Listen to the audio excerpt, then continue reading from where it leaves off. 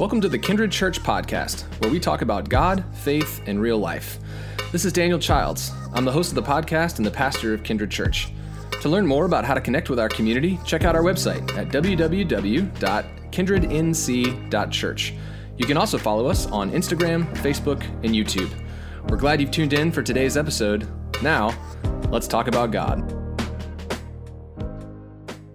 Well, hello and welcome to worship. It's good to be with you. If I haven't met you before, my name is Daniel. I'm the pastor here. If this is your first time to tune in with us at Kindred, we're especially glad that you have tuned in. Today, we've got a special treat. Our friend Manoka Yance is going to preach for us. For those of you that may not know, Manoka is a graduate of Duke Divinity School. She's on staff now at Duke Divinity School, and she graciously volunteers her time and pastoral gifts in a variety of ways for us here at Kindred, and it's always a joy when she can preach. Before we hear from her, the scripture today is from Paul's letter to the Galatians.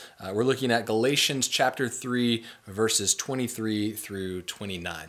And it says this: "Before faith came, we were guarded under the law, locked up until faith that was coming would be revealed, so that the law became our custodian until Christ, so that we might be made righteous by faith.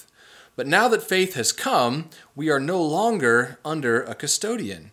You are all God's children through faith in Christ Jesus. All of you who were baptized into Christ have clothed yourselves with Christ. There is neither Jew nor Greek, there is neither slave nor free, nor is there male and female, for you are all one in Christ Jesus. Now, if you belong to Christ, then indeed you are Abraham's descendants and heirs according to the promise." This is the word of God for us, the people of God. Thanks be to God. Let's listen now as Manoka preaches for us.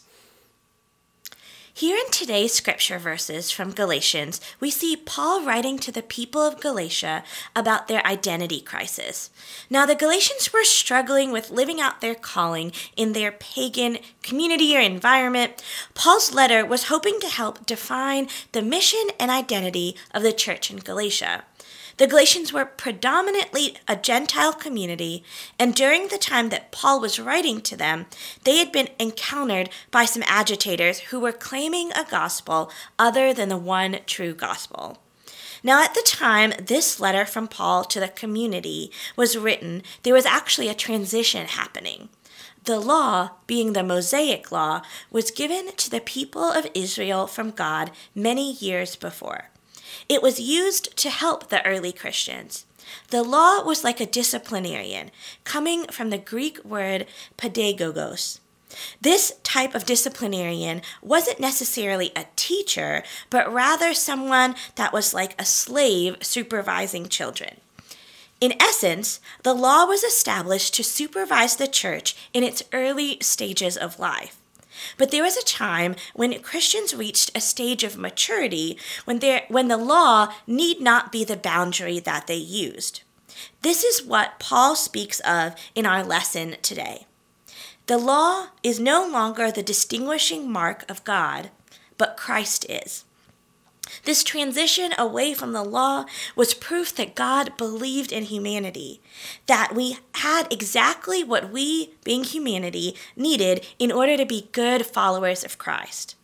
It reminds me kind of what a parent might be like as they're preparing for their child to fly the coop or go off to college or go into that next stage of development because they can see there are signs that freedom could be the next step for their child.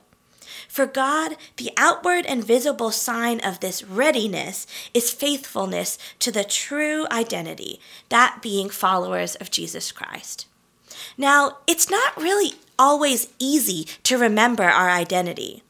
I remember before going to divinity school at Duke, I would primarily live in what's called code switching. For those who may not know that term, code switching is often used to describe presenting oneself in ways that complement the context in which you are presently in. It is often used for underrepresented minorities in majority spaces. So I would switch between various different identifiers: young adult, sometimes Sri Lankan, maybe just American. I focused sometimes on being female in certain spaces, or often connected to my geographical identity in other spaces. It can sometimes be a process that you do intentionally, but not always. One of the many things, though, that I learned while I was in divinity school was I was waiting for someone to give permission to me to be myself. My entire life, I've struggled with where I fit in, hence the code switching. I'm short, dark-skinned Sri Lankan girl who grew up in Southwest Virginia. I didn't exactly fit anywhere. But during this season of life, I figured out it didn't really matter. Because I did fit into the most important space, the heart of God. And I don't think that this lesson is always connected to just going to divinity school. Our role in the kingdom of God is the most important thing that we will ever do. Everything else, though important, enriches the human experience. Life then becomes freedom.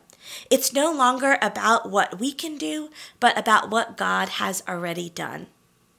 We see in this 3rd chapter of Galatians, Paul preaching a sense of unity and identity under the kingdom of God, rather than that Mosaic law. We are heirs according to the promise of the kingdom of God, not a genetic line. The mindset enables us to see others in a new light as well. Seeing each other as clothed in Christ tells us in verse 27 and enables society's barriers to be broken.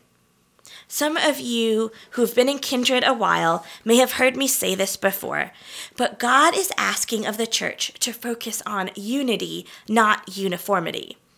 One of my favorite movies of all time is Remember the Titans. If you haven't seen it, I encourage you to do so. It's a true story of a 1971 high school football team in Virginia who was forced to racially integrate.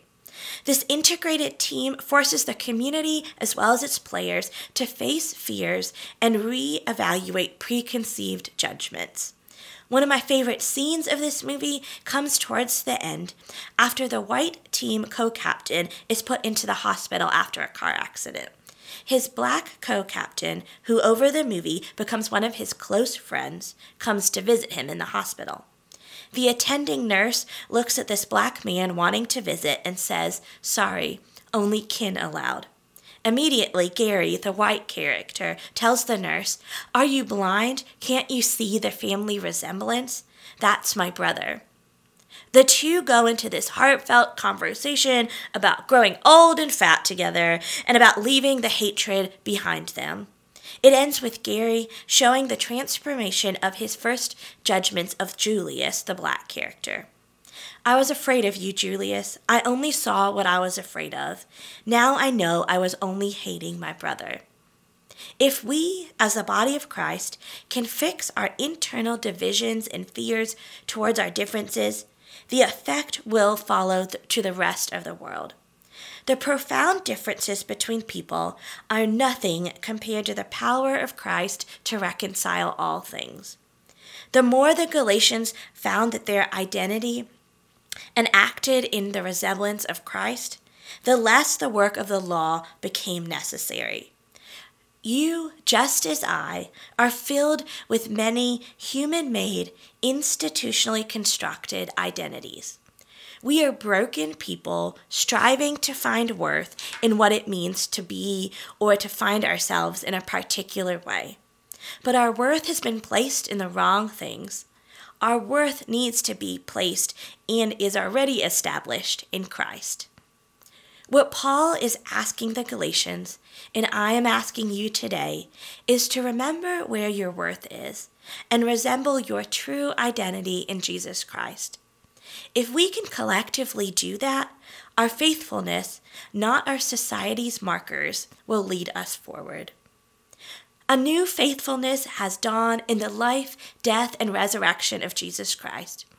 God has done a new thing in Jesus, and as part of the family of Abraham, has supplied the Holy Spirit to the church, i.e., to you and I. And to continue that work is what we are asked to do as the church. We are the new thing, and I am pretty convinced that most Christians look and act no different than any other group of humans that could be found together on a Sunday morning. Y'all, the true vision of the church is to be a place for everyone. End of story, period. And to be really honest, I'm not sure the execution of this vision is something that has been tried and didn't actually work. More times than not, the vision of what the true church should be that Paul is writing to the Galatians about has actually not been fully done.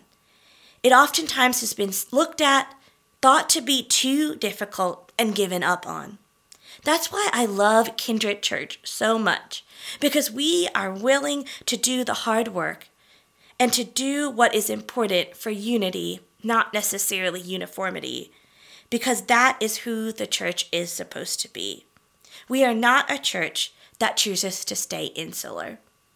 So let's take today's passage from Galatians to heart. Don't let anyone tell you that church is not for you, because the true church, the one envisioned by God, is a place that navigates, as complicated as it may be, the world as it is and as it should be. Let us all own the role of being that church here in this space and in every other space that we may find ourselves. Let us pray. God, thank you for making the church, for helping us, each of us, to know that we are part of this church, a place and space that we can feel truly loved by you. Thank you for Paul in the way that he wrote to the people of Galatia and helping them to see their true identity in your Son. Let us model that for our church here at Kindred Church, and as we represent the church in all the places and spaces where we may find ourselves. Allow the Holy Spirit to work in our bodies and in the body that is Kindred Church, so that our world may be a place that you could be proud of. In your heavenly name we pray. Amen.